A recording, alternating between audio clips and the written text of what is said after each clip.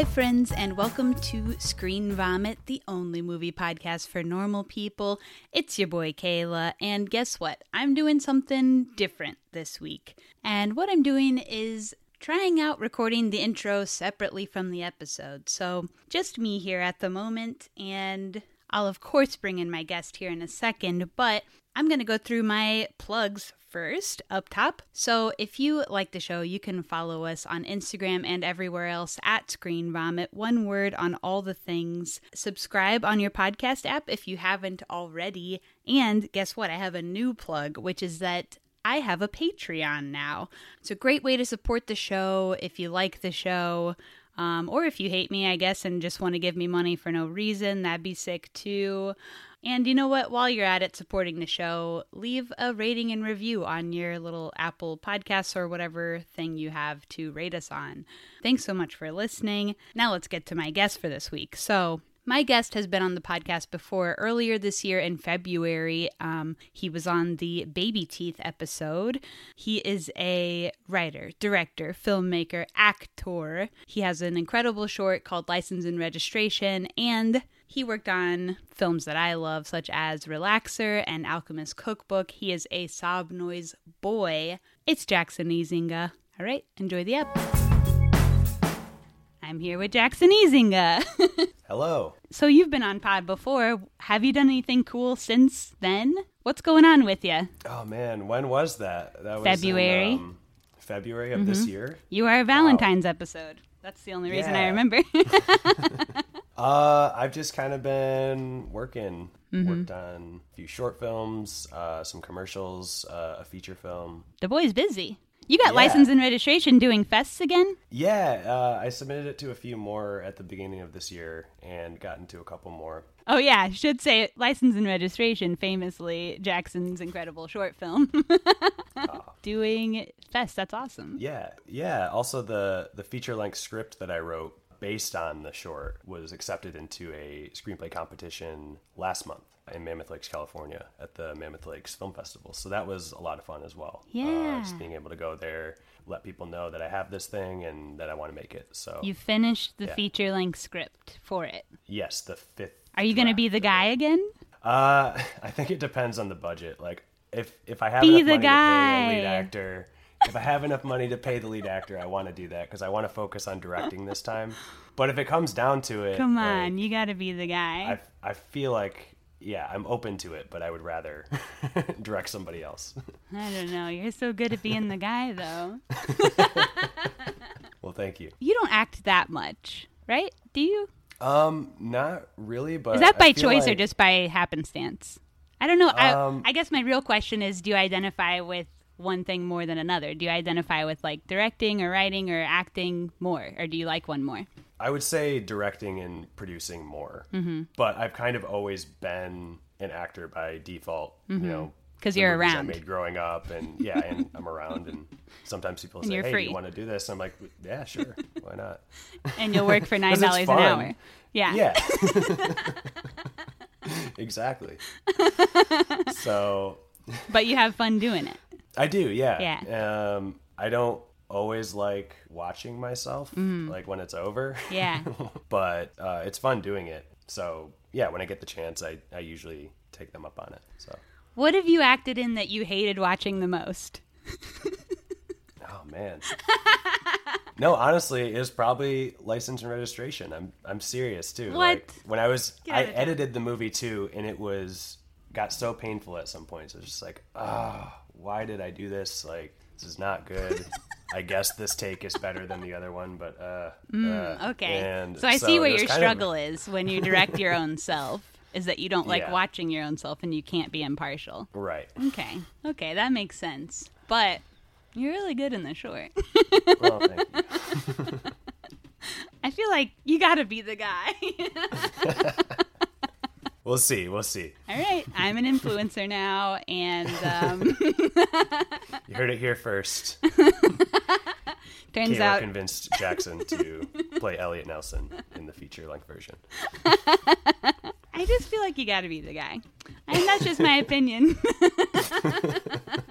But that's really sick, though. I hope that comes through for you. Thank you. And that's sick that you're I don't know, doing shit with the short again. Because I really like the short. You already know that. I've told you that. But Yeah. it's just true. All right, should we get into our movie for today? Let's get into it. Okay, you picked this movie. I did. The 2021 film Lamb. I think I need to put a spoiler alert on this one because I feel like this is a movie that can be spoiled, right? Yeah. Not all movies really matter that much, but I think this one has a few spoils in it. So, I don't know. If you're planning on watching it and you don't want to be spoiled, this is one. Okay, so what made you pick this movie? Or what drew you to it? I like a lot of stuff that A24 puts out, which is the production company behind Lamb. Right. And that's really it. That's it. You heard A24 and you were sold. Kind of a A24 fanboy a little bit. Hell yeah. And so I was like, oh, they have a movie called Lamb. I don't know anything about it. I'm a weirdo who avoids trailers. Me too. And I'm just like, I'm going to go into it blind, see what this is all about. You were like, hey, let's do a pod. And I said, well, let's do Lamb because I'm going to go see that soon. Hell yeah. Yeah. Yeah, I guess I had wanted to see it anyway, too. And it's probably about the same answer for me. I heard A24 is coming out with a new movie. I think I'd been in the theater where the trailer played, but even then I'm really trying not to pay attention to the trailers, so I might get like a glance and get a vibe and then like look away. So I think I had got a glance and a vibe, and I saw it was A24 and it was Lamb, and was also sold. So, and then I'd heard maybe through like Letterboxd review or something that it was like kind of fucked up, like something weird happened you didn't expect. Yeah. So this is like a sort of surrealist piece, and I think you and I both have, I think, a particular attraction to surrealism as well. True or false? True. Okay. Yeah, You have to say it out loud. Yeah, say Jackson was nodding. Yes. True. Yeah, surrealist. Like that's kind of, I guess, what I was expecting, but I didn't real. It kind of had some absurdism to it as well, I feel like. You think so? I'm also really into that. Yeah. Yeah, we can get to the part that I think is pretty... We'll get to everything, I'm sure. We'll get to, everything. Okay, so there's just like a little bit of cast to go through because this is an Icelandic film. Most of the people aren't really people that us crazy Americans would know from anything. This is the feature debut of this director, Valdemar Johansson, which is cool to be insane on your debut feature. It does star Numi Rapace. I don't know if that's how you say it, but we're going with it.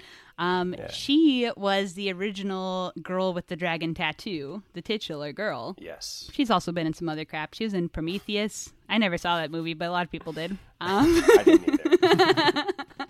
I know my former co-host, Kali, that for a time was one of his fave movies. And now he says, what a cringe person I was that was one of my fave movies. So that's all I know about it. It's on my list, but my list is hundreds of movies long. Oh my God, so the list. If I ever get to it, then that'd be great. Letterboxd, a blessing and a curse, because you can add everything that you've ever wanted to watch list. I think my watch list has to be pushing 1,000, if not over, at this point on Letterboxd. It's stupid as hell. I'm never going to get to these movies. But they're on the list. They are. When I stopped watching TV and said I'm switching to movies because my movies list just keeps growing and growing and never shrinking, I thought that there would be a shrinkage. But it just seems it keeps growing and growing no matter what. Every day they make another movie. Yeah. Or like I find out about another one, or like I watch one and I'm like, I like that. I want to watch whatever else this guy's done or whatever. Yeah. It grows and grows. What a nightmare. All right. And then for critic scores, this has 84% on Rotten Tomatoes, which is like fairly decent, and then 70 on Google users. So the Google users not as interested. And then, so normally we watch a trailer. However, this, like I said, is Icelandic, so that's not going to do anybody any good. Unless you're in Iceland. Yeah, unless you speak Icelandic, which I don't. Do you? I do not. But would you want to, springing this on you now, read a plot summary in place of trailer? Sure. Okay, I have one here. I can just copy and paste you. Okay. I'm going to paste it in the chat. Okay. In rural Iceland, a childless couple discovers a strange and unnatural newborn in their sheep barn. They decide to raise her as their own, but sinister forces are determined to return the creature to the wilderness that birthed her. Hell yeah. All right, so starting with just Icelandic film in general, I feel like Icelandic film doesn't make it here that often, right? Have you seen many Icelandic films? I wouldn't say many, but I don't think I've seen none. I think I've seen some. I think I've only seen one that I know. We actually did one for the podcast, Either Way, which was the movie that Prince Avalanche, if you know that movie, was like a remake of the Icelandic film Either Way. And even that movie, I had to find like a deep cut like Vimeo link that had like an alternate soundtrack, so it wasn't even like the actual like cut of the movie or whatever. Yeah. But yeah, I don't know. It's just they're very hard to find. They're rare, I think. Yeah. And this one of Icelandic films is the highest grossing motion picture in the history of Icelandic cinema, and also is the most attended Icelandic film shown in U.S. theaters ever, just on the first weekend alone. Those numbers based just on the first weekend. So not even, it's just continuing to go up and up. But that's pretty insane, I think. That's pretty sick. Yeah, that A24 stamp has some clout, I guess. Yeah. A24, I think it's funny because I think A24 sort of gets a little bit of like it became cool, and then now there's a whole group of people who are like A24 is not so cool anymore because it was cool, you know. But you know what? Of course, it is cool. So I'm with you on that. Sorry but I to still say. laugh at all of the tweets and memes dunking on A24 fan people. Yeah. I still laugh. It's like, yeah, that's probably true, but I still like it. It still rips. Sorry to say. And you know, isn't A24's whole thing is that they kind of give a boost to indie films, right? Indie weirdo films. And what could be not sick about that? That rocks. I think there's nothing not As sick. an indie filmmaker, how do you feel about that? Oh, I love it. Oh, it's great. I would love for them to pick up one of my films or fund one. That'd be a dream. Yeah. Sure. Okay. So. At A24 if you're out there. Yeah. Money, please. Okay. So I'll get into the actual movie. I guess most of this movie circles around this couple, a man and a woman, a straight couple, sorry to say, farmers. Farmers in rural Iceland. Is any part of Iceland not rural? I guess I'm not familiar. Have you been? There's got to be a city or two, but I don't know. I've never been. I've never been either. Well, apparently it's cheap to go. Tweet us. Iceland? Tweet me. Yeah, I'll work on that. Okay. Okay, and then one of the first things we also see is a family of sheep. Also, here's something that I learned that's very stupid, but I was like, what is the difference between a sheep and a lamb? All right? Who knows what the difference is? And the difference is that lambs are just baby sheep. So I didn't know, and now we know. They're the same creature. Because I was like, they feel the same to me, but I think they're different. No, they're the same. Just in age. Yeah. A lamb is under a year old. And sheep. then it becomes a sheep at 1 year. Yeah. So that's interesting. If there's any other dummies out there. Yeah. So anyway, opens with a family of sheep celebrating Christmas. Yeah, they're listening to the radio, the midnight mass. A little ho ho ho. Yeah. Yeah, so they're rocking out and they're celebrating Christmas. And we love to see a sheep celebrating Christmas. The birth of our Lord, etc. Asterisk. Save that one for later. I didn't know where to put this note, but I think this is maybe a good place because we see them rocking out for Christmas and they're just animals. Mm-hmm. This movie, they intentionally employed like really minimalist dialogue throughout the whole thing. So like there's very little dialogue, only when they gotta, most of the time. Yeah. They wanted to do as much as possible with images. And also in this movie, most, if not all of the animals are real animals. So there's sheep, there's dogs, there's cats, etc. And they appear on screen with what we think of as like humanized behaviors and emotions. So like we see them being confused or longing or celebrating Christmas or mad or, etc. So since we are then getting used to like reading the body language of animals and kind of interpreting what they're thinking and what we perceive their emotions to be because of that. Since they then employ such minimalist dialogue with the people too, you can kind of end up doing that with the people in this movie as well, which in some ways makes them a little more equal on the animal kingdom and less of people and more of animals. Yeah. In the way they're displayed in the movie. Yeah, I noticed that definitely within the first half hour, 45 minutes, there's just not a lot of talking. And I think like the only conversation they do have in that time frame, they talk about time travel for a little bit, and then it like never gets it's like, yeah, time travel could go in the future. So like I would go back. I'm like, oh, cool. And then that's it. So the barest minimum of characterization. One would go into the future, one would go in the past if time travel was possible. But it's okay. But like, what else are you talking about with your partner in the damn middle of a farm in the middle of Iceland? You know, like, oh, I heard time travel's real. Oh yeah, sick. You know. I guess it doesn't affect them too. Yeah, that's true. What should they be saying? What do you think they should be saying? I mean, you're it's better. You're the long-term relationship expert in the room. It's better than them talking about work, I guess. What are you and Gene talking about? Work. Give details.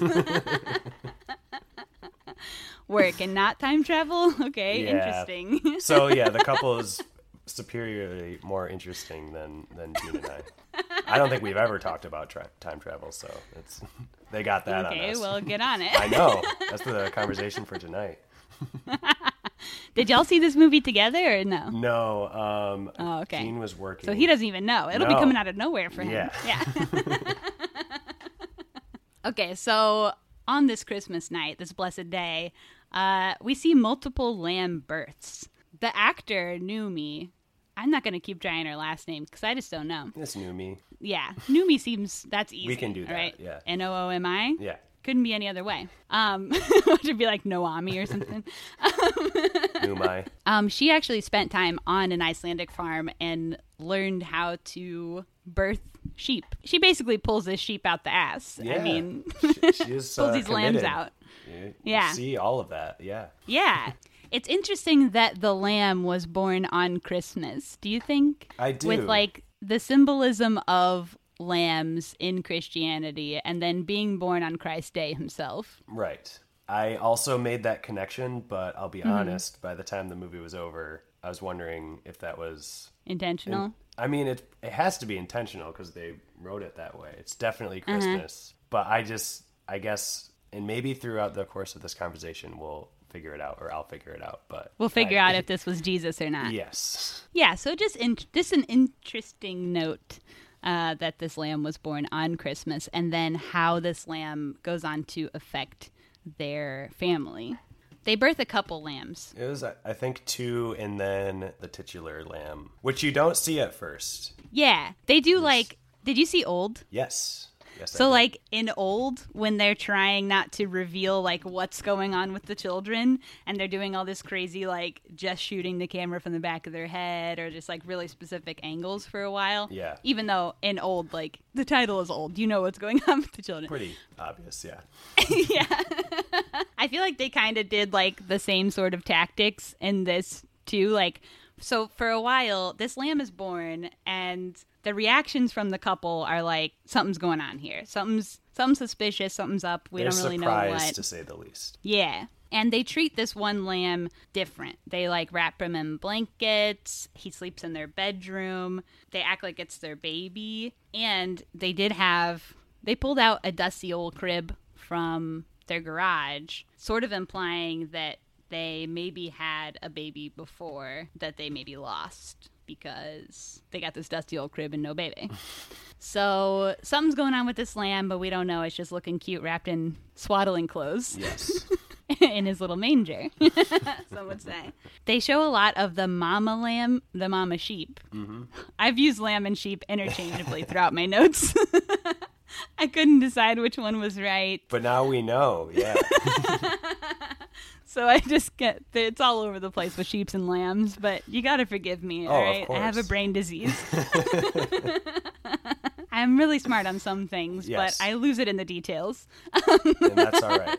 So the mama sheep talks to the daughter through the window a lot, stands outside the window and screams for her, just again exhibiting some of those human emotions that I mentioned, just kind of like longing for her newborn daughter that was ripped from her damn little ass and taken away.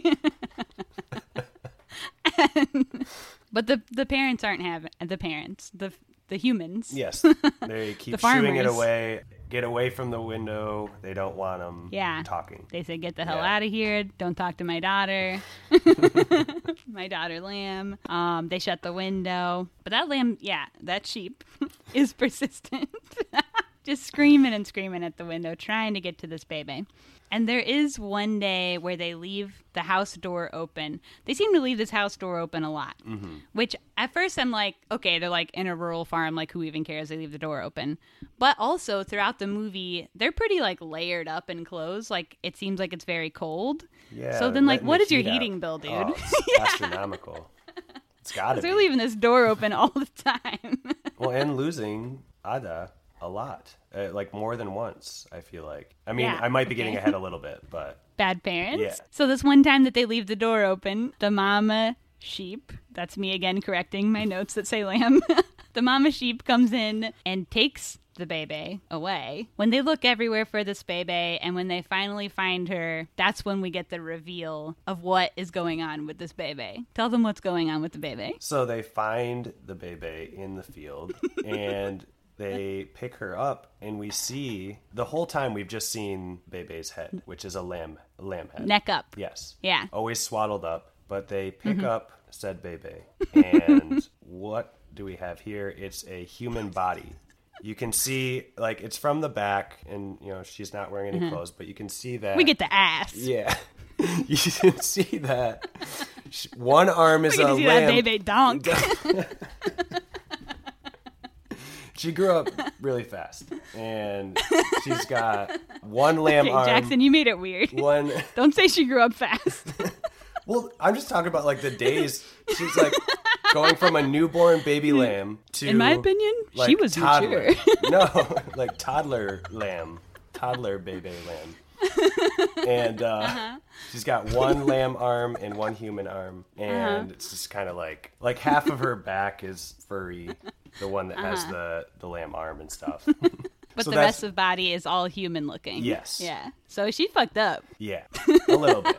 But, and this is where I was talking about absurdism, like, you know, she's born, and they're just kind of like, whoa. It's not like shock and horror. They're just kind of like, wait, what? And then they instantly take it in and are just like, all of a sudden it's very normal to them. And Yeah. they name it and expect that it knows its name. It's that's what I'm getting at, and it gets even weirder when a new character is introduced. But I think what they were going for there, or what they were trying to examine, was like, this couple clearly has some kind of unexamined grief that they're not dealing with. You know, their relationship's a little stilted. They don't talk to each other much except about Time travel. yeah.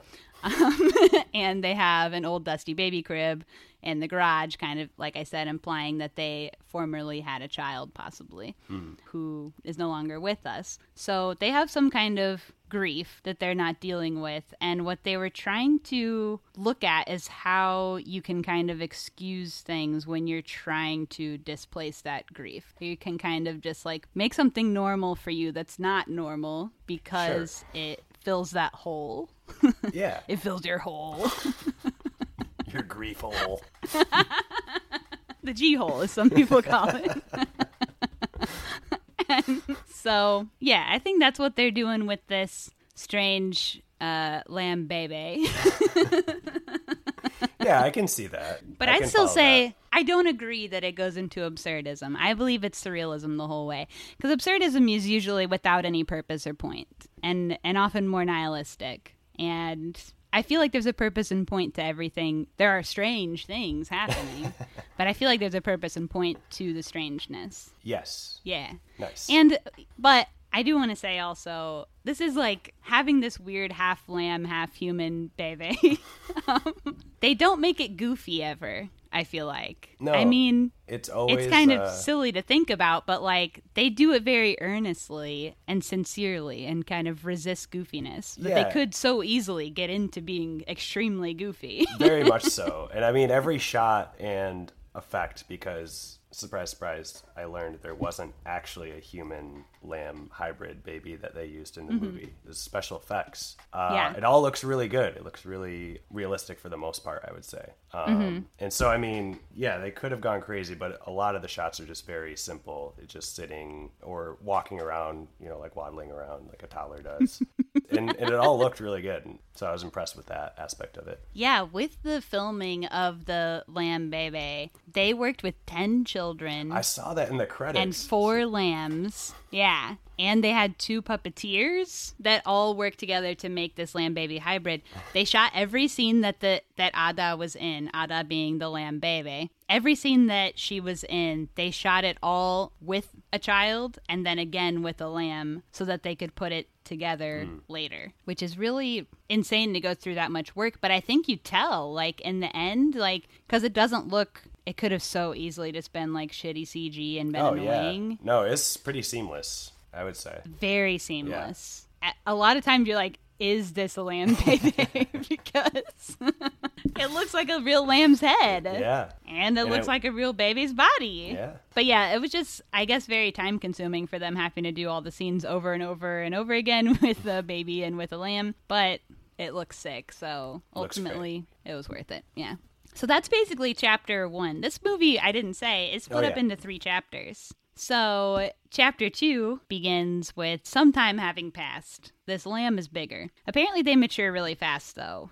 They mature at 6 months is what I read. So they get big quick. All right. Because I was like, have years gone by? This looks like a full, like, 4 or 5 year old child. Right. Or, you know, like, but no, apparently 6 months. So it's like July now. Yeah, it's summer, but it's still cold. Yeah. I don't know, because they're always out in sweaters. It is ice. Like big old wool sweaters. You know, you're not wrong.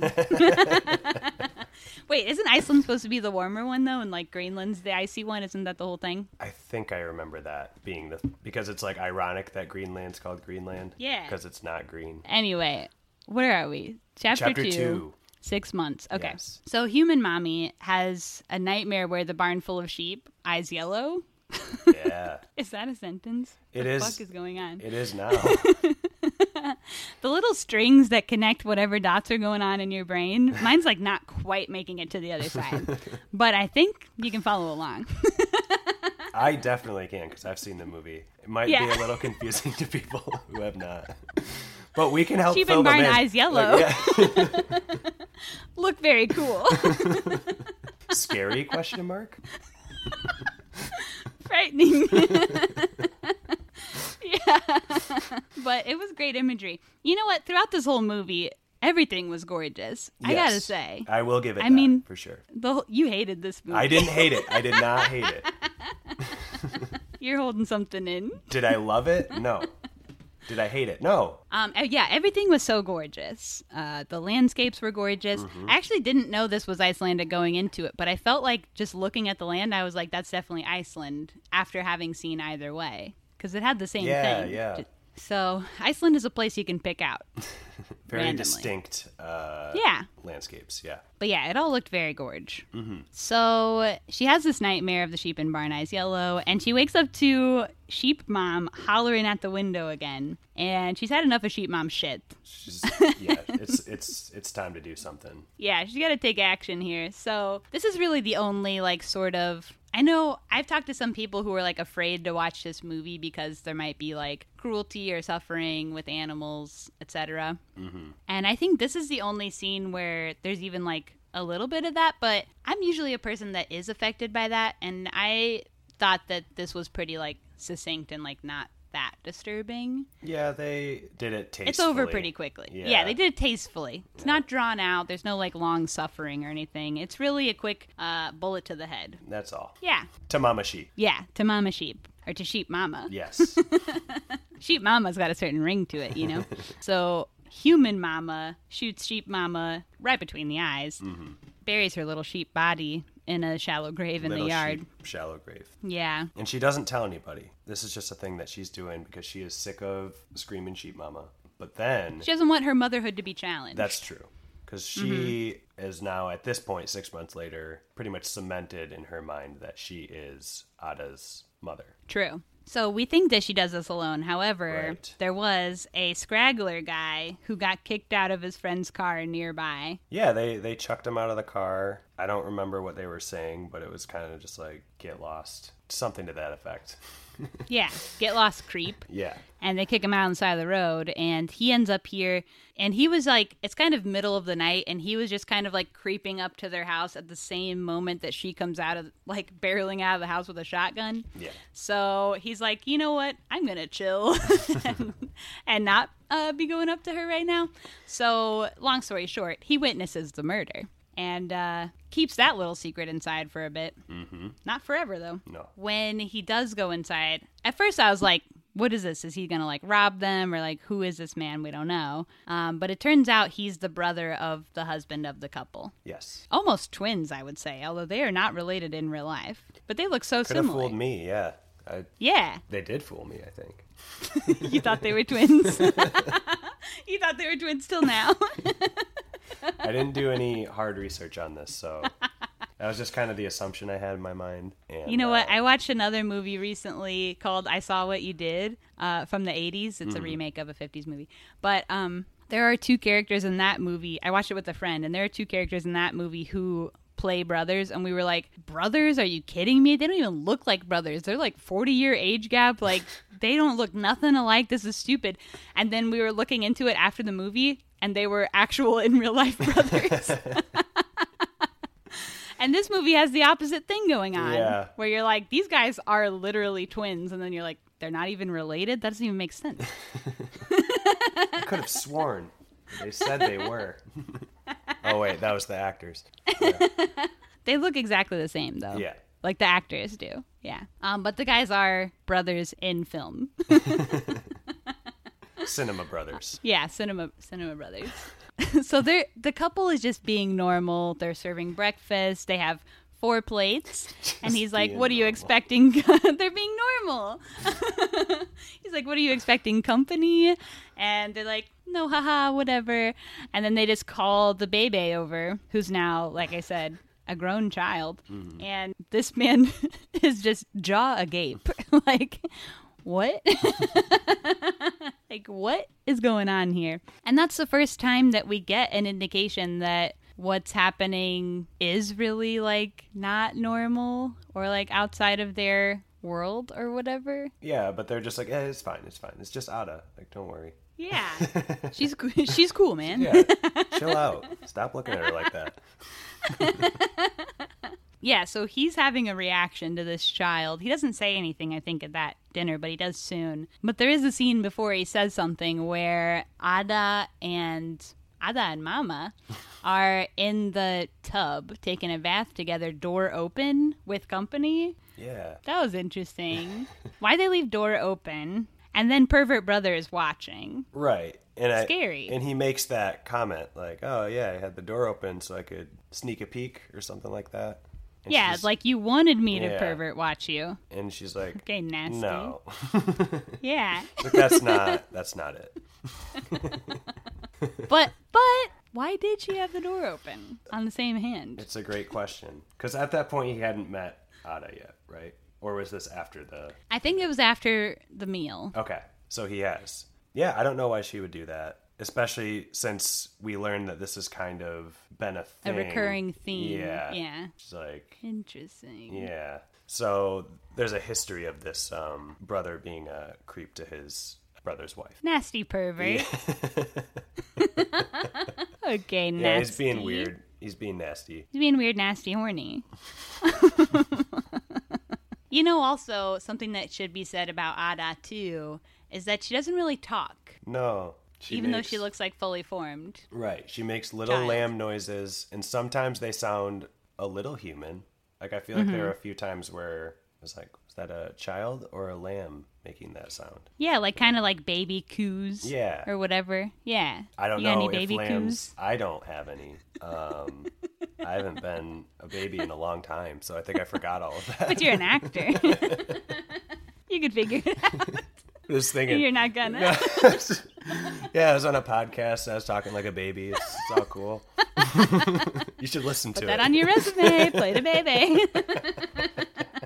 Could be funny.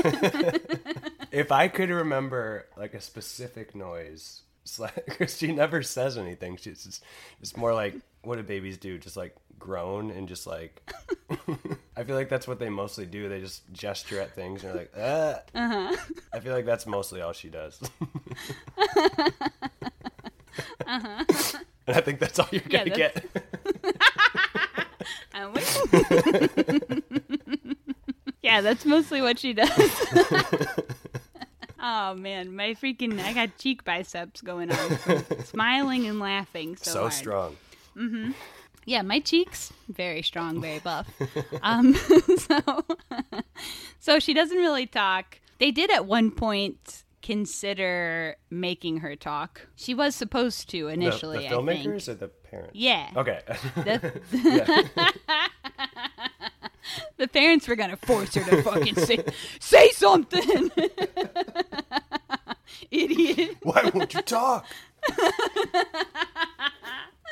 Oh my gosh. Yeah, that could have been good too. Oh, yeah. And at some points I was almost like kind of like, just talk, like I want you to talk too. But in the end, they took out all of the baby talking because they thought it was not really a film about the baby, and that without her talking, it somehow made her stronger and better for the story.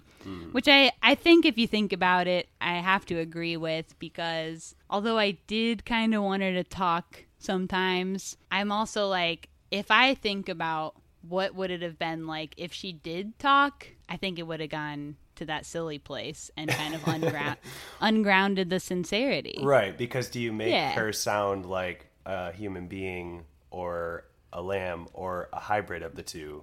And I feel like two of those are very silly. And it's probably going to be like an adult woman, like voicing it in a baby voice, right? Right. Yeah, So, it was a good call on their part. I also wanted to hear, because I was just curious, like, is it going to be like... Show me your voice. I want to see it. Show it to me. I at least wanted to say, like, ma, ma, or something.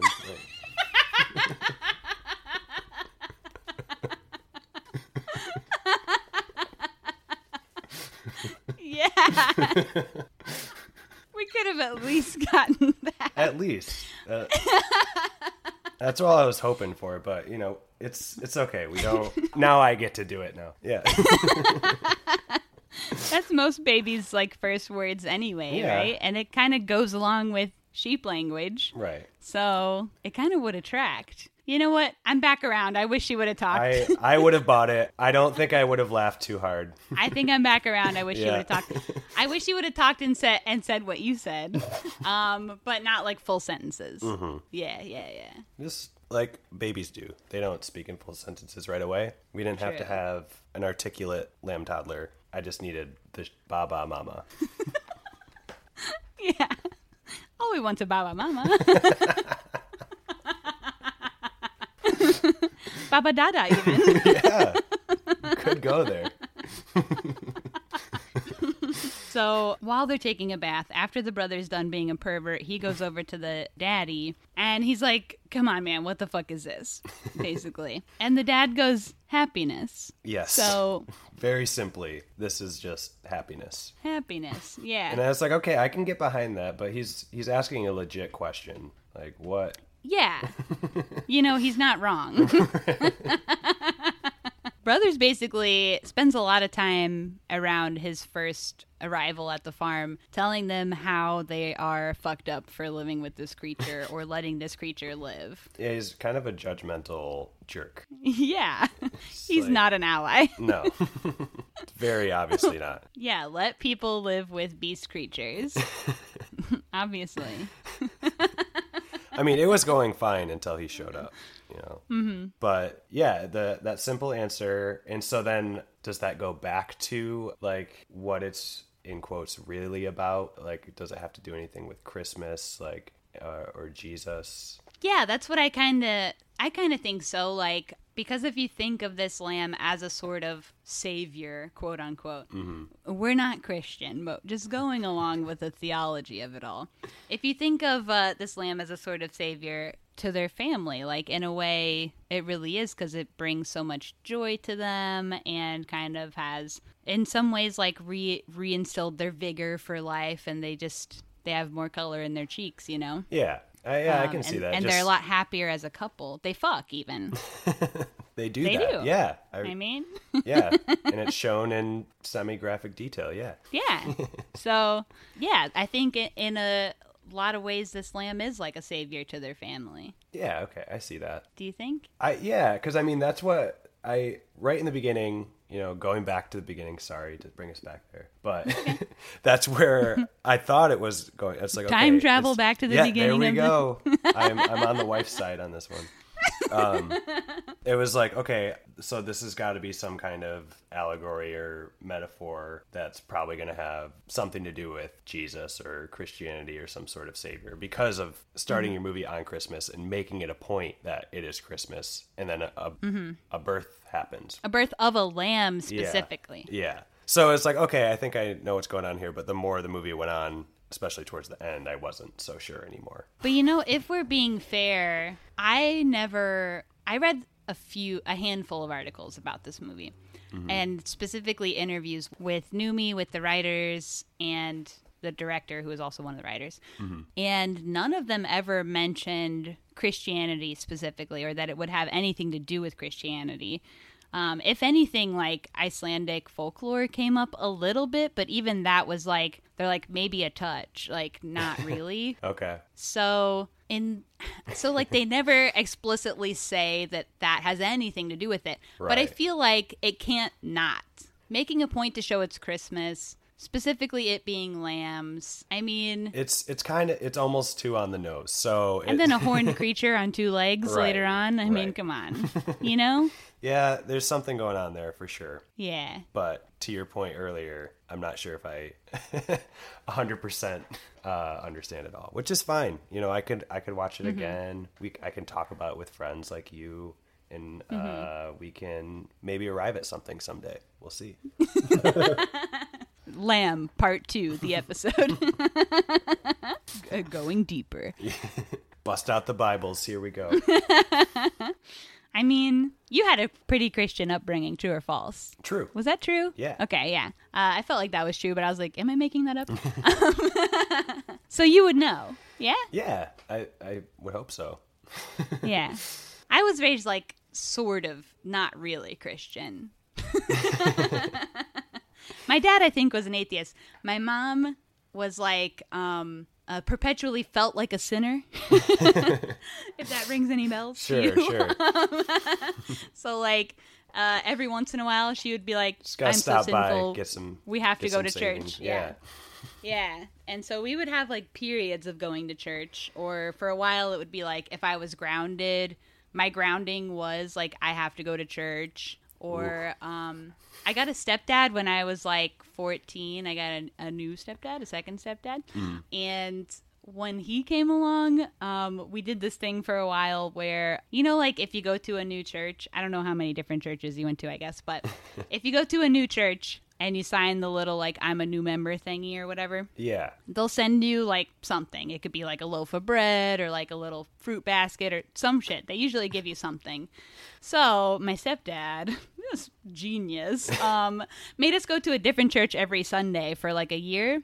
Hey, play the system. Get that free stuff. We got all kind of goodies. So, like, that's the type of Christian that my family was. But you're probably on a lot of mailing lists then, too, right? Oh, I don't know. Maybe so.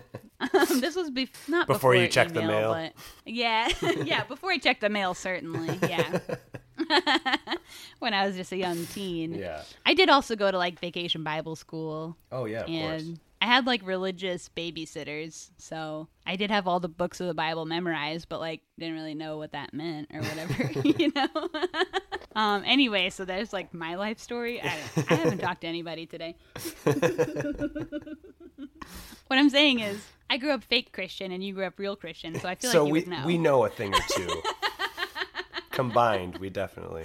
I would just turn to your expertise before I would take mine, is all I'm saying. Fair enough. Okay, so that was a long-winded way of getting there. Yeah. Anyway, so we're still in part 2, and Yeah.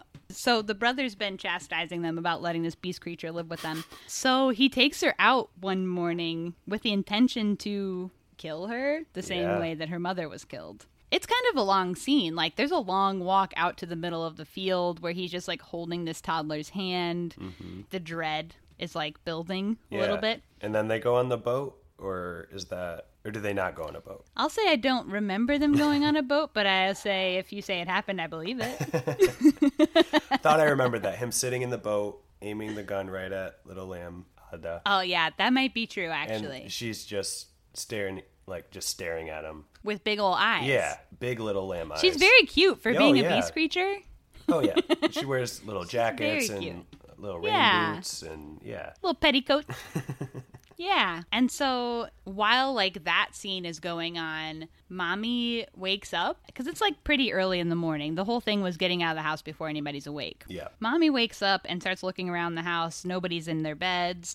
We're kind of getting like, oh, God, what has happened? But she finds them asleep on the chair together, being cute. Mm-hmm. Little snuggles. Yeah, a little snug.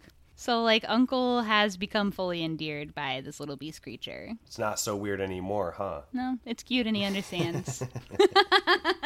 He gets it. He gets it. He's been sold. And that is the end of part 2, and then we go into part 3. Yes. Part 3 opens with Mommy praying on a cross on a grave with the name Ada on it. Yes. Which sort of solidifies that prior implication that they maybe had lost a baby before, right? Yes. So they get a new baby and name it the same thing? That's kind of fucked up. Kind of unoriginal, but, whatever makes them happy. Because it's not a true replacement. It's just... it's another small living thing. But it's sort of like... emotionally is a replacement. It's like the daughter they wish they had had before. They wish they had a lamb baby. Did not come to pass. And now all their dreams have come true. They kind of set aside that, like, because I mean, how long can you think this will go on, right? Like, what does this thing grow into? What are your hopes and dreams for your child if your child is half lamb? Right. Does it have the life expectancy of a sheep or of a human or somewhere in between? What is the life expectancy of a sheep? I don't Now know. we gotta know. We got to Google? Yeah. 10 to 12 years. Okay, that's very short. I'm basically like a dog. Yeah. So... Oh, some sheep may live as long as 20 years. So. Okay. I mean, she was like, it was really just her head and her arm that were sheep. So she probably would have lived longer than that. But what's her heart going on, though? Oh, yeah. I don't know if it's a sheep heart. Is it sheep heart or human heart? Human. I don't know. I couldn't see. I couldn't see it. Stupid. I couldn't see. Oh my goodness. Yeah, so we don't know what kind of heart she has. We can't decide the life expectancy. Somewhere between 10 and maybe 50 years. Yeah, I'd say that's reasonable. Because she's definitely not going to live as long as a human either way, right? I don't think she could. I don't know what makes me think that, but that's what I think. We can... If nothing else, she'd be lynched by normal people. If they ever left the farm and went to the one city in Iceland, then... Yeah, they'd be in trouble. They'd be in trouble. Interesting. I love getting into the weeds on what's the future for this lamb baby. Time travel. Time travel. It's possible. It's what they're saying. That's what they say. I like part 3. Part 3 is fun. They watch the game.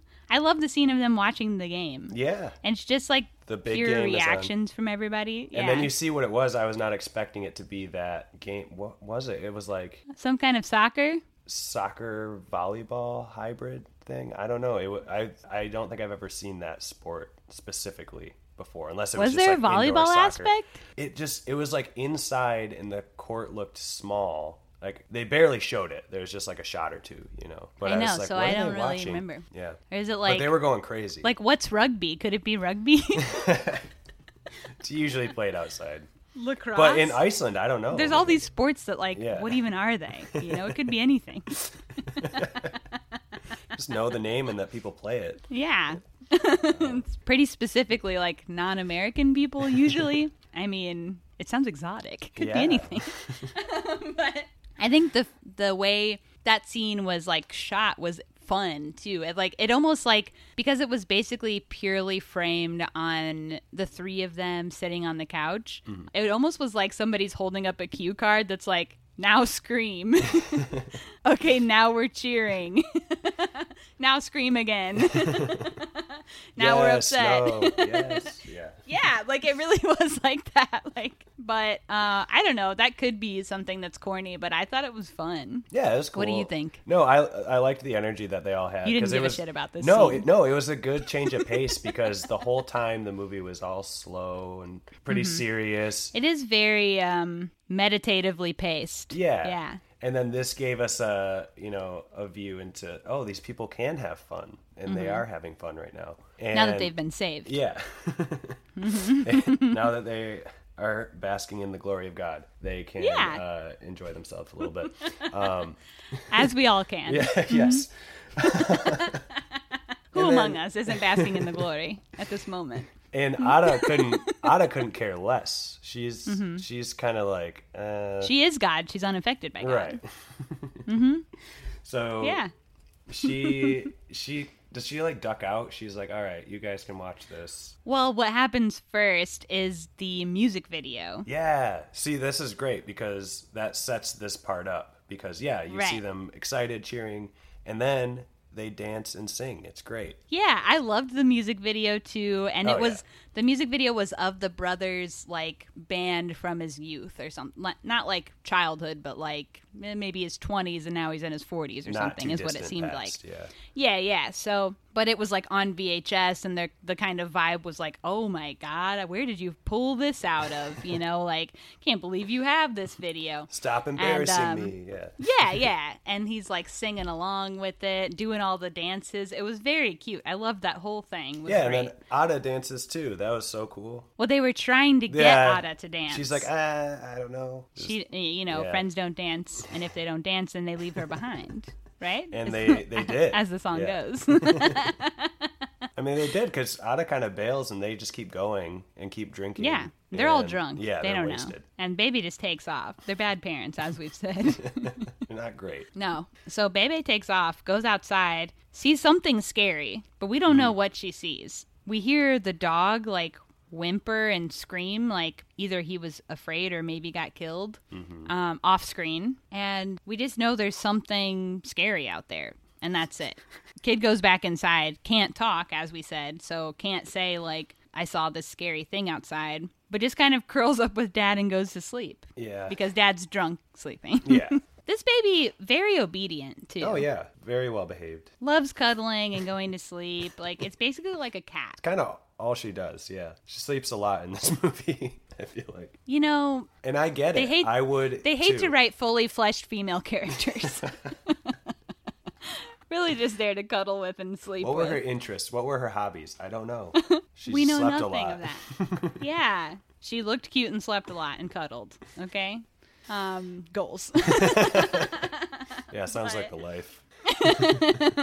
So Bebe and Dad are sleeping. Everybody's drunk. And we got Mom and brother left alone, which is historically dangerous. Yeah. And this brother really trying to make some moves on Mama. Mm-hmm. He kind of implies that he would blackmail her and tell Ada that she killed her sheep mom if she doesn't sleep with him. Yeah, I don't know if that would work. Because I feel like sometimes Ada can understand English, but other times... And by English, you mean Icelandic. Icelandic. The subtitles that I was reading, yes, were in English. Sometimes Ada can read subtitles and sometimes she can't. Exactly. You just mean human language. Yeah, like if he went up to her and was like, hey, that lady over there is not your mom and she shot your mom, would Ada really like understand that? I don't know. Probably not. Yeah, well, you're probably right. Needless, it didn't work anyway, so... It didn't work, yeah. But she does have to do kisses to get him to move to another room that she ends up like kicking him into and locking the door so that he's trapped in there. Yeah, which is a good move. Yeah. Yeah. I kind of could have done without that whole sort of plot point or storyline or whatever you want to call it of the pervert brother. I could have done without the whole thing. Yeah, because again, I don't know if it added too much other than just like, oh, there's some tension, there's some conflict. And it's resolved by her shoving him into a closet and then playing piano really loudly while he's like, let me out. And she doesn't. She plays piano until he falls asleep. And he could have, if they wanted something, I don't know, he could have done anything annoying. He's drunk. Drunk people do annoying stuff all the time. He could have like broken something or puked somewhere or pissed in the corner or like any number of things. Yeah. I just feel like sometimes sexual assault or sexual harassment kind of things are used really frivolously and like sort of willy-nilly, and I think that sucks. Yeah. I'm not going to say it should never happen, but if it's gonna happen, it should have some kind of intention behind it. There should be some greater thing going on, some reason why it's there. Yeah, I'm with you on that, because it's like, especially for this character, that's kind of one of the only things we know about him is that he's just like creepy to his He's a sexual brothers. assaulter that she lets hang with her young daughter all the time. Yeah. And there's really love no that. consequence from it, and it doesn't really go anywhere. If the movie would be exactly the same if that didn't happen, it doesn't need to be there. And it would be exactly the same if that didn't happen. Yeah. So I hated that part, to be honest. Hated all of that. Weird gross. Weird gross, yeah. And then scene change, she's driving him to the bus and making him leave. And this is the part that I felt like was kind of absurd, because he's been here this whole weekend, and then she's like, all right, go back to the real world. Bye. Like, she's not worried that he's going to say anything about this sheep child that they have. Like, I don't know what his social standing is, like, or who he would tell. Well, it seems but like it's like nobody likes him because he did get kicked out of a car. That's true. Those two people did not like him. But there's like no mention of it. It's just like, okay, here's the bus stop. Yeah, thanks for coming by. Yeah, later. And then I felt like that was the scene. Like, I don't remember there being any more significant dialogue other than that, or at least boiled down to that. You're right, I think. I think it was sort of implied that, like, he knew what he did. Like, he knew he fucked up, and he gets why he has to go now.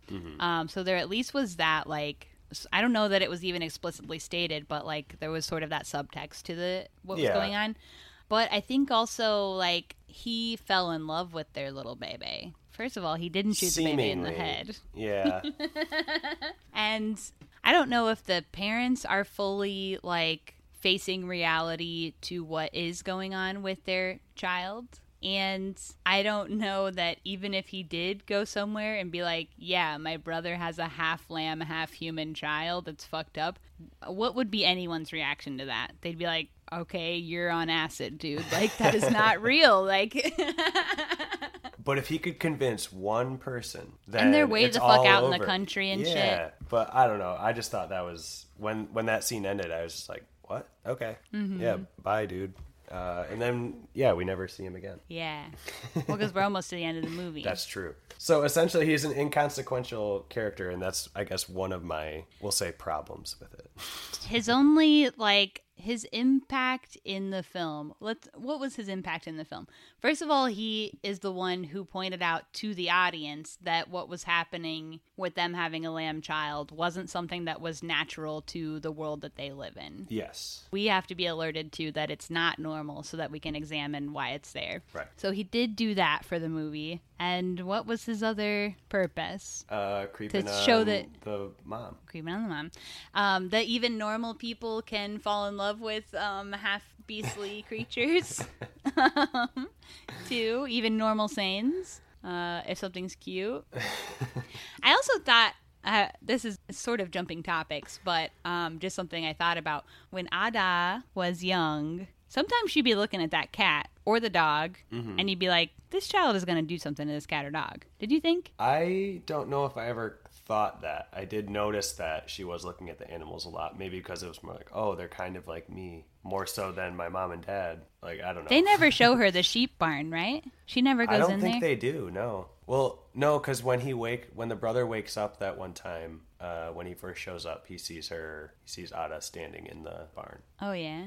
I don't remember that. It's a very brief shot. It's like one of the first times we see her standing up and like being a baby lamb. She's learned how to walk. Yes. We don't ever get to see her reaction to meeting a sheep, right? I don't think so, because she's always kept away from real sheep mom. Right. So I don't think she does. I think that she's kind of kept in human world, and I think that's intentional on the parents' part. I just wonder what would have been her reaction to meeting a sheep. A real sheep. Yeah. A full-blooded sheep. I mean, that's where, like, her identity would start being questioned, and, like, I don't know, maybe that's what they were trying to, like, keep her from. It's like, no. Here's a question. Yeah. Is this lamb biracial?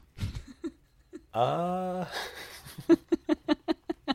don't think so. It's more like bispecial. Is she biracial? Oh my god. You did it. You went there. But yeah, so you say no. My vote is no. Okay, interesting. Okay, we should move on in the movie because we're close to being we're getting to the there, end. yeah. We're edging. So while mommy and brother were gone to the bus stop or whatever, Daddy and Ada went romping around outside, kind of, I don't know, frolicking around the farm doing stuff. And they run into who Ada saw earlier. Big reveal. It's Ram Daddy. It's Ram Daddy. It totally is. And this is a ram head human body hybrid man as well. The first paternal reveal, Yes. I think. Up until this point, I had been wondering about whom was the father in this situation, since we see the mother is full-blooded sheep. Yeah. And I was kind of thinking, has Daddy been getting weird in the... Y'all want to get weird, if you know what I'm saying. I know what you're saying. But didn't know. No. But now we have Ram Daddy reveal. We know that on Christmas, Ram Daddy took one of the sheep's virginity. Impregnated her. And that's how Ada came to be. Yeah. But man, well, unless Ada was immaculately conceived. Right. Which I feel like the implication is that she was not. And that's where it also lost me, because going back to the Christmas thing, that's not how Jesus was born. Mm-hmm. Ram Daddy was not involved at all. But I mean, in Jesus's life, there was also a man. Yeah, but he was just kind of along for the ride. Mm-hmm. I mean, allegedly, right? That's true. For the Bible tells me so. Ram Daddy could have just been there alongside this beautiful virgin sheep, who then immaculately conceived a half lamb, half human baby. Yeah, We're having all kinds of theories. I don't remember on this book of the Bible, but but I'm kind of obsessed with all the theories that happen. But Ram Daddy is giant. Like, he is a very big tall, boy, menacing, fully nude Ram Daddy. Yeah. That just comes Wait, up. was he fully nude? Oh, we didn't yeah. see a weenie, did we? No weenie, but definitely booty. Okay. Maybe he had a loincloth on the front. I don't remember. I can't picture the front now. They never showed it. They tastefully hid the...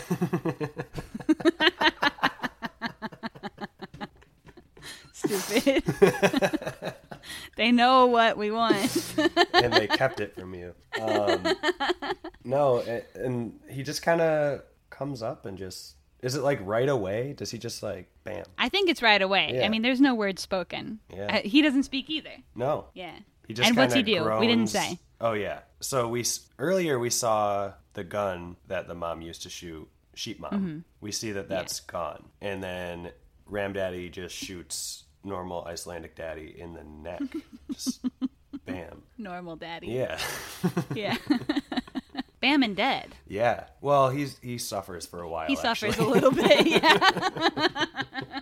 You're right. He does suffer and slowly like bleed out and die while reaching for his child and trying to save her, but being unable to. Yeah.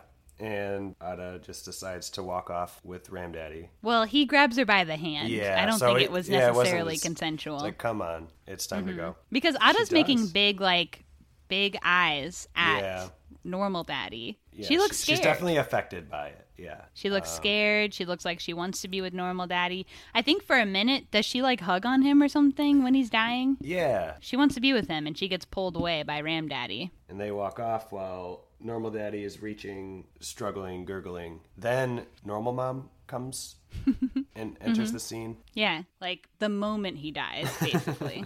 Yeah. She gets there. She comes in and she does a grief, a release of some grief. Yes. She does some crying, some like, oh my God, no, why? Mm-hmm. She's also very confused, which I thought was like a great touch, having her be like, what just happened? Who did this? Who shot Yeah. my husband? We live in the middle of nowhere, and I just dropped off the weird brother at the bus stop. Like, who could have done this? I feel like that's something I couldn't recall seeing someone be quite like that before. Because you see a like, why, or my baby, or whatever kind of yells during somebody dying all the time. Right. But she's so like grief and confused at the same time. She's completely lost, yeah. It was beautiful, I think. It was a great performance, absolutely. Yeah. And then there's the shot where she looks into the camera. Well, not right into it. I think she's looking past it. Then the tear drops. She closes her eyes. And then that's it, right? That's roll creds. That's roll creds, yeah. Yeah. So that's roll creds. What do we think about, first of all, what do we think about Ram Daddy? Like, what's his role in all this? Is he God or is he devil? Well, that's the part that really is devil also God?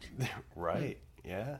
What did my pastor say way back then? No, it's like this is the part that I kind of threw me off of the whole allegory theory that I had earlier, because I'm just like, okay, is this maybe some, and you mentioned this earlier, is this maybe some kind of Icelandic folktale or folk creature that I don't know about, and this is just saying, yeah, watch out for Ram Daddy? Like, because I couldn't quite put together what him taking away, unless it's like the whole fall of man type thing, but then it seems kind of out of order and non-sequential as far as Bible goes. But hey, people twist and mold the Bible to however they want it to be, so yeah.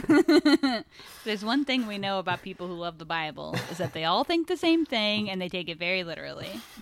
Top to bottom. So I think kind of there's a few things going on here. Some of them, I have a little bit of notes from the director. I think sort of the thought was like, because they've taken something from nature. They took this baby from this sheep mom, killed the mom, and are just like, this is my baby now. And they're raising this thing. Doesn't belong to them. Belongs to sheep mommy and Ram Daddy. And he said, when you take from nature, it takes from you. And the other writer also said, so I guess they have this thing, I forget what they called it, Christmas elves? Yeah, I think it was Christmas elves. We got those. But they're like all very evil and scary. Oh, okay, yeah, we don't have those. Yeah. It's like, I can't think of what those creatures are called. There was a movie about them. Gnomes? Here. The Christmas creature. That's like, looks like a horned animal. Krampus? Krampus. Yes. Maybe they're like Krampuses. But anyway, she said, my grandma always said, don't provoke the elves. We have to be respectful to all creatures, even ones we don't see. So she said she was always aware of things that aren't there. And if you cross that line and take something that's not yours to have, nature will hit back and they'll avenge you and come after you. It's kind of what they grew up like thinking or being aware of. So these people have stolen something from nature and they're getting their sort of karma from it in that moment. Yeah, and I mean, that makes it a lot more simple because I feel like it is a very simple film when you break down the dramatic beats. Like pretty much the summary I read earlier pretty much covers the whole movie, but it's still, you know, an hour and a half. I don't think it mentioned the brother in it, but I mean, it's definitely slow, meditative cinema. That one common theme in the like Letterboxd reviews I've been perusing is this could have been a short. It's like, yeah, but looking at Iceland is cool for minutes at a time. And that's what a lot of the kind of filler is comprised of. So I guess I wasn't expecting it to be this, I guess, simple of a story. It's kind of bare in that sense. So, and the characters aren't really fleshed out as much as I usually like. So it's kind of like, when it was over, I was really trying to think, okay, is there a dot that I'm not connecting? Like, what am I missing here? And I still don't know if I have it. You wanted more. Yeah. I mean, it is like you're right, it is a simple story. I never felt bored by it, I don't think. I didn't either. Which is a feat, to make something this slow with this little going on and to keep you still engaged throughout. Absolutely. I think that's pretty, yeah. Yeah, it was almost like an exercise in atmosphere and mood, and it totally sucked me in. And like vibe. It's totally a vibe movie. And I was engrossed, and I wanted to know what happened next, just because there's so much that they're keeping from you for the first half or so. You want to know what they're going to do with this little freak. Yeah, what's this little freak going to get into? What kind of trouble is it going to cause? Yeah. And then it ended, and I was like, oh, okay, she's gone now. Her real dad's got her. Fake dad's dead. And you said, I want to know what Ram Daddy's up to. Yeah, what are they doing over there? Does he have a cool house that he's bringing her to, or are they just going to live in the mountain? Like, because that's all. Director said they were talking about possibly doing a Lamb 2 where they go to the Daddy's world, to Ram Daddy's world. See, and then I would probably go see that, because I think that was my biggest question mark at the end. Like, okay, now what? Where are they going? There should have been more Ram Daddies. Yeah.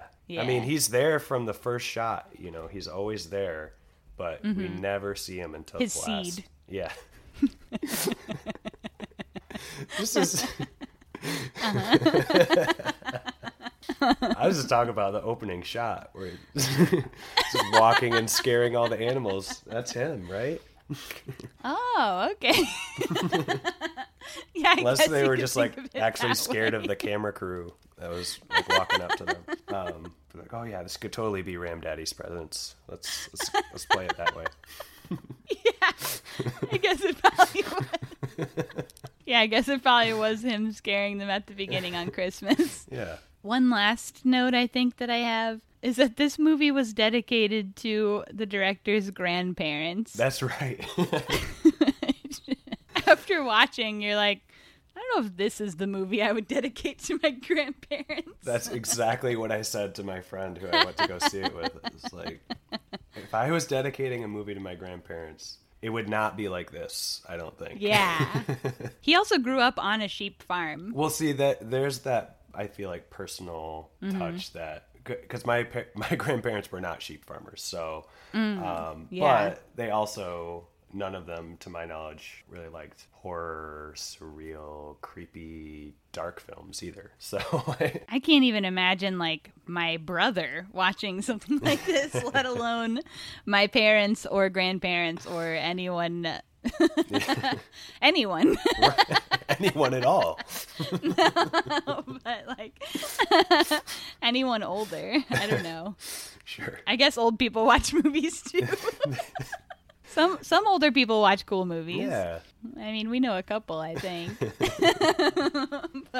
but it just seems fake. I don't know. I hope they liked it if they're still around. Yeah, bless up. Okay, so we should rate this movie. Yeah. So what do you think? Out of 5? Out of 5 stars, I think I'm going to give it still a solid 3. Okay. I think that, so not bad. Yeah, I think that I've kind of been oscillating between 2 and 3, kind of ending up at 2.5, 2.75, you know. But I think that like I said earlier, I did like it. I was engrossed the whole time. I never got bored. But when it was over, I was like, oh, okay. So while I enjoyed it while watching it, and I think I want to see it again, I think I'd have a tough time recommending it.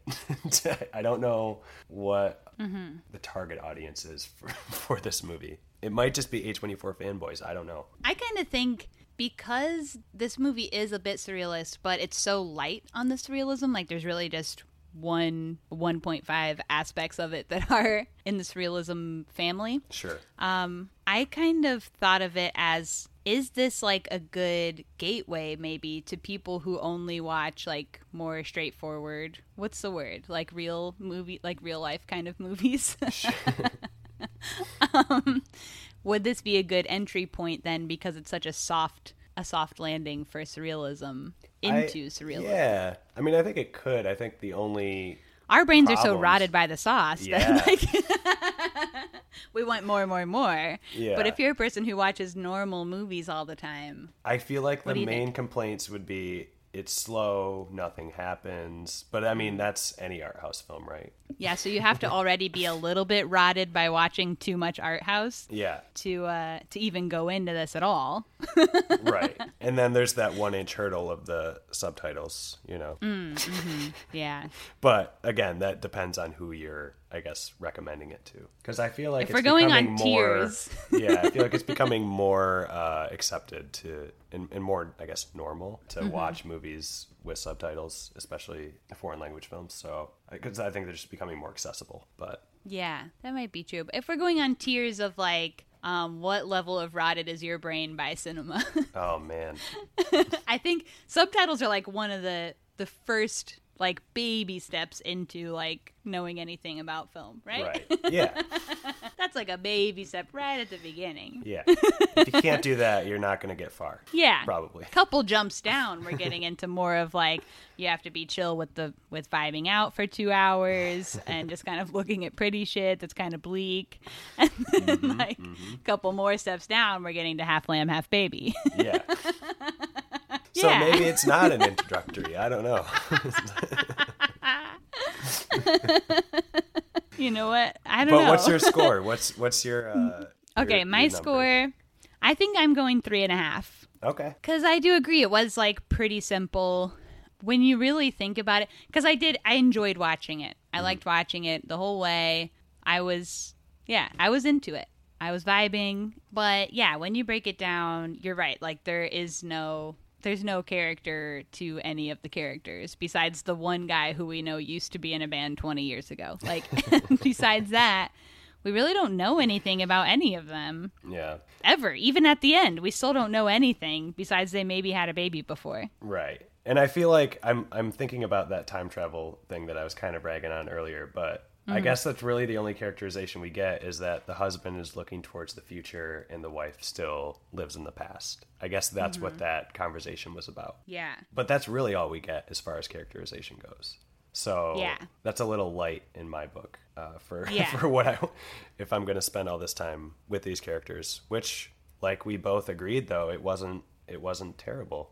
it wasn't too terrible bad. And it wasn't boring. Right. And the cinematography is just all beautiful throughout. Yeah. So it's gorgeous. What it lacked for in characterization, I guess it made up for in pretty images.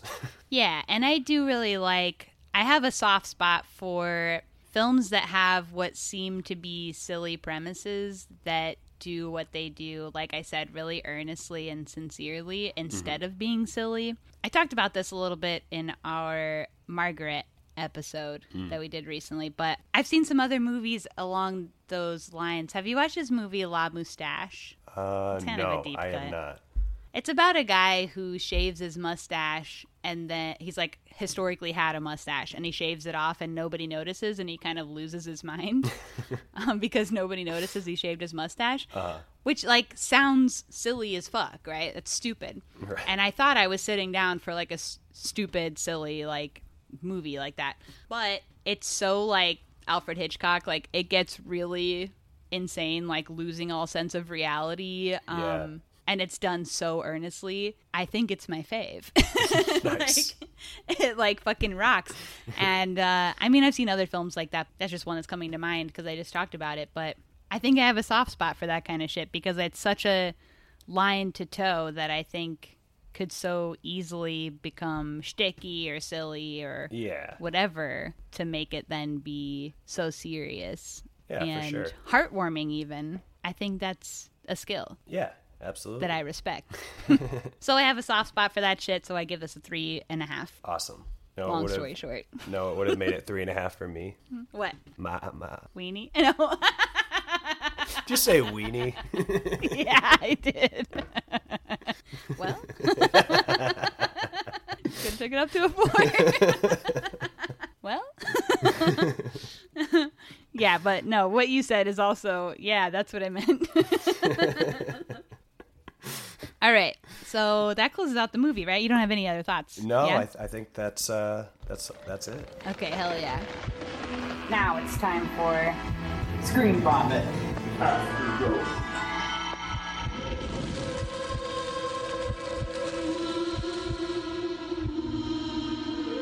All right, so in this part of the pod, we just go off about whatever else we've been watching, movies, shows, etc. So what you been watching? Let's see. TV-wise, finished 2 Netflix originals, one Midnight Mass. Ooh, I've been wanting to see that. That's pretty solid. Yeah? I enjoyed it, yeah. I didn't know anything about it going in, similar to Lamb, and was pleasantly surprised. It's fun. There's a guy on that show that I like. I can't remember his name. Who's the guy? Hamish Linklater. Do you know him? The preacher. Yeah.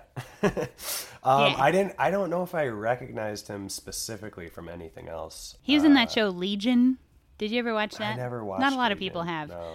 I love Legion, one of my top fave shows. Nice. But he's really good in that. I've seen some shorts he's in too. He's nice. Yeah, he's cool. Yeah. Sorry for interrupting. No, all good. Directed by Mike Flanagan, who did the Hill House series and some Stephen King adaptations that were all really solid. So that was good. And then Squid Game. Definitely had to get on the Squid Game train. I haven't watched it yet, but I want to. It's good. I know. That's what I'm hearing. I think I have to wait till the hype dies down before I can... Yeah. Yeah, fair enough. It's right in the middle of Squid Game fever right now. So Yeah. TV, I think that's pretty much it. Like movie-wise, it's October, so... You doing scary shit? Doing some scary shit. Doing some genre fests online. Hell yeah. So I saw this great film called We're All Going to the World's Fair through Nightstream. I feel like I've heard of that. I think you'd really like it. It's Yeah? it's like this psychological Oh wait, horror. you told me about this the other day. That's why I've heard of it. From me. Yeah. And now from everyone you. else. Yeah. Okay, I should watch this. Yes, you should check it out. During Nightstream, I also caught Cosmic Dawn, which was or is Josh With our buddy. Burge's new film. Yes. Yeah. Which he did great in. He did. I was so happy to see him have just like a main role because I didn't know. Yeah. I didn't watch any trailer or like really know anything about it except that he was in it, right? Yeah, I just saw a photo still from it. The and I was pic, like, oh, there's yeah. Josh. And I got to see this, and it was good. And he's like one of the main guys Yeah. in Cosmic Dawn, and that was so exciting to see. And he was so good, Yeah. even Buddy Bias aside. I was just so happy for him. Yeah, me too. Yeah, that was great. It Chapter 1 and 2, I had to revisit 1 before Gene and I watched 2. What'd you think? I liked the first one better. That is Chapter 1 first. So, Yeah. I mean, it was still good because I read that Have you seen book the way back original? when. Original? Yeah, and I'm not the biggest fan of that. I think I saw I haven't seen it. when I was like just too old to be scared Scared by of it. And it was clowns? starting to age like that point. But the book is great. I read the book when I was in high school, I think, and then saw the show after that. And then I saw a couple films at the Mammoth Lakes Film Festival where License and Registration, the feature, was a finalist. Brag. Just a little humble brag there. And one of them was called What Josiah Saw, which is a I've heard of this. solid Southern Gothic horror movie. That one was really solid. And then this crazy documentary fiction hybrid called I'm an Electric Lampshade, which is about a 60-year-old corporate accountant who decides to retire and pursue his dream of becoming a pop star. Hell yeah. And it's this hilarious, touching, surreal, psychedelic journey of this 60-year-old retired accountant trying to become the next Michael Jackson as he goes around the world, practices, writes songs, shoots music videos. It's hilarious and kind of inspiring. Yeah. That was one of my favorite movies I saw there. It's fantastic. I really have another soft spot for documentary and or fictionalized documentaries. Is that what you would call them? Where it mixes narrative and documentary? Yeah. I think those are always really fun too. Docudrama kind of. Yeah, something. I don't know what you call it, but you know what I'm talking about. Yeah, totally. Yeah, I think those are cool too. It's hard to get me to sit down and watch a straight up documentary. Yeah. It doesn't grab me. I don't know. There's no creativity to me in a documentary, generally speaking. I got speaking. a list for you. Generally speaking. There are exceptions, obviously, but you know, I know what you're saying. Doesn't grab me. I know where you're coming from. Yeah, for sure. So I like when they're a little blended like that. I think that's fun. Yeah, anyway, it's awesome. I haven't seen that movie, but I don't think it's out. I don't think it has distribution yet, but keep an eye out for it. It's okay. It's awesome. Hell yeah. And I think that's kind of been it. It might have been a few other horror movies. Oh, I rewatched The Strangers because Jean hadn't seen that. I haven't seen that since it was in theaters. Yeah, I me think. too. Yeah. So that's why I was like, yeah, we'll rewatch this. Oh, To Die For, Gus Van Sant's To Die For. Oh, it's not really a horror movie, but it was great. I really loved it. I rewatched that kind of recently too, like a month ago or something. Oh, nice. Yeah, it was fun. Good film. And that's all I got.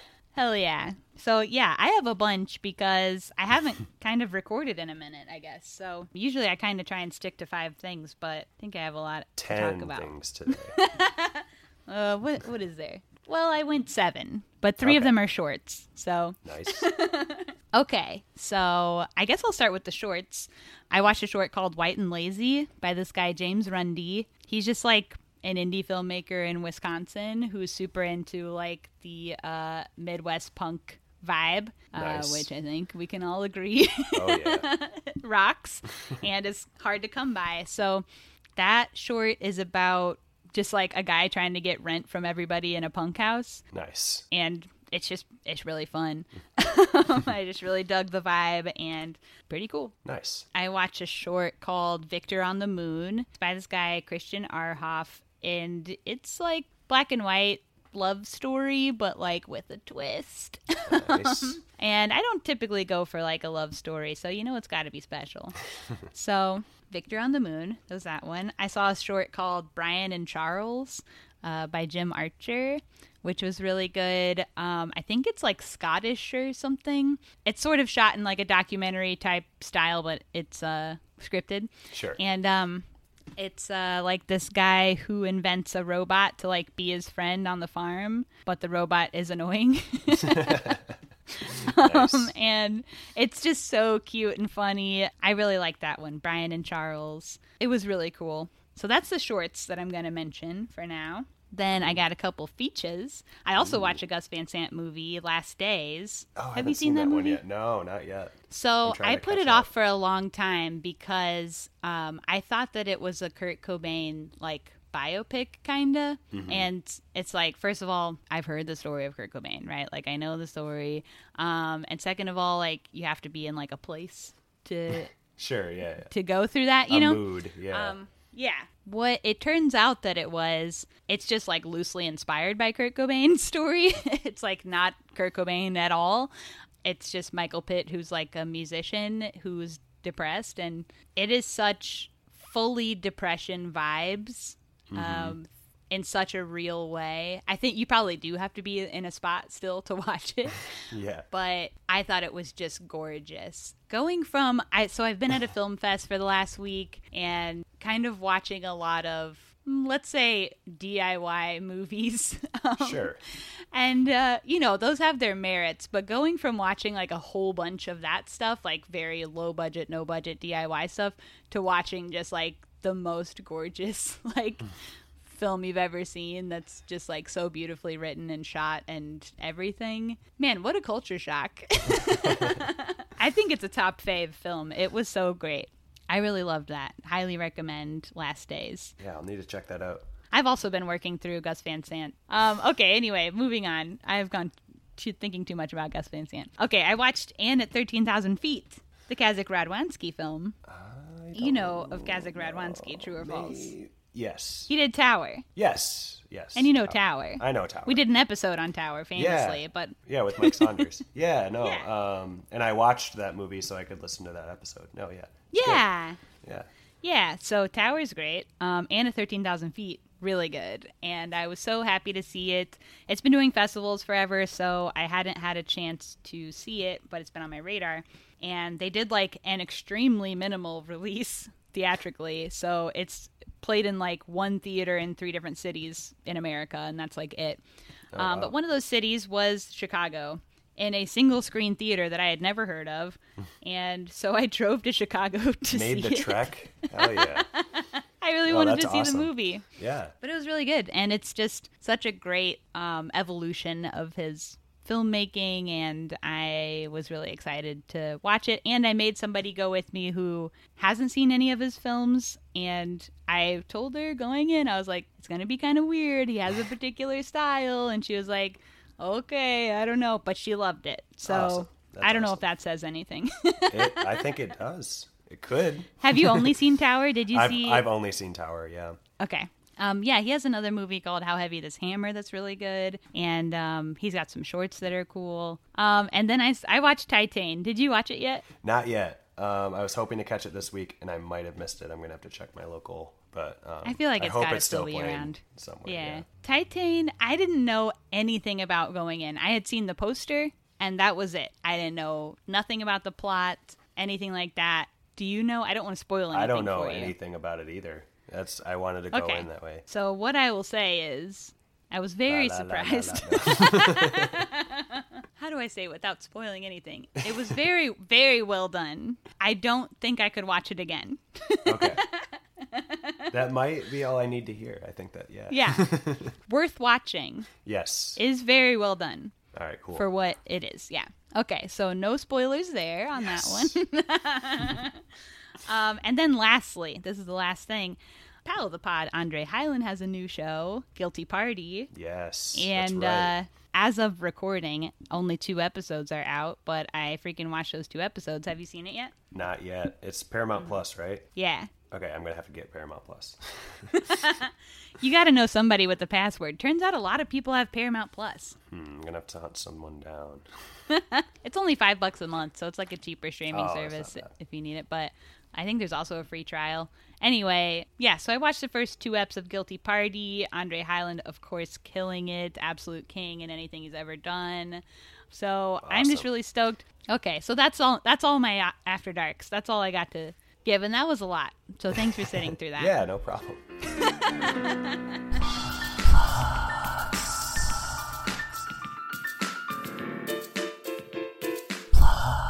What kind of plugs you got? Where can people find you, etc.? Oh, yeah. So I got some new plugs this time from Whoa. the last one. So we were talking about acting earlier. Pre-pandemic, I acted in a horror movie here in Michigan called The Spore, and it just had its world premiere in Manchester, UK, early this October. And Lionsgate picked it up for distribution, and it will be available November 9th in the United States. So keep an eye out for Wow. that. Yeah, that was a fun project to do. And Hell I'm yeah. happy to see that it's going to get a little distribution. Lionsgate life. boy. Yeah. Hell yeah. That's Yeah. sick. We mentioned License and Registration, my short film. That's available online. Feature coming soon, hopefully. Mm-hmm.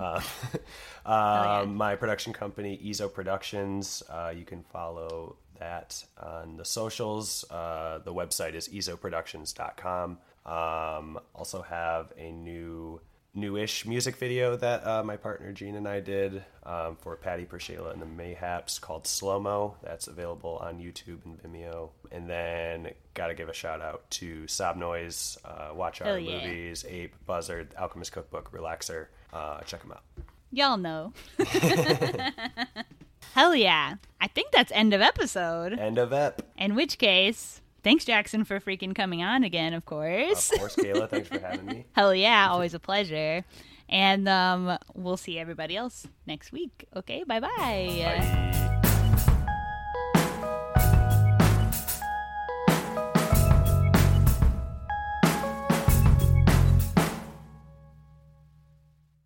What's happening? I thought I heard something outside of my headphones, but I did not. A It's all good. ghost? No, it just sounds like power tools or a siren or something, but I don't know. I can have a noisy One or the neighborhood. other. Yeah, one of those. Because they sound Oh, yeah. exactly the same, so I can't tell. Or someone who has recently died, the cops are on their way, but their ghost is using a power tool. I mean, it's October. Anything can happen.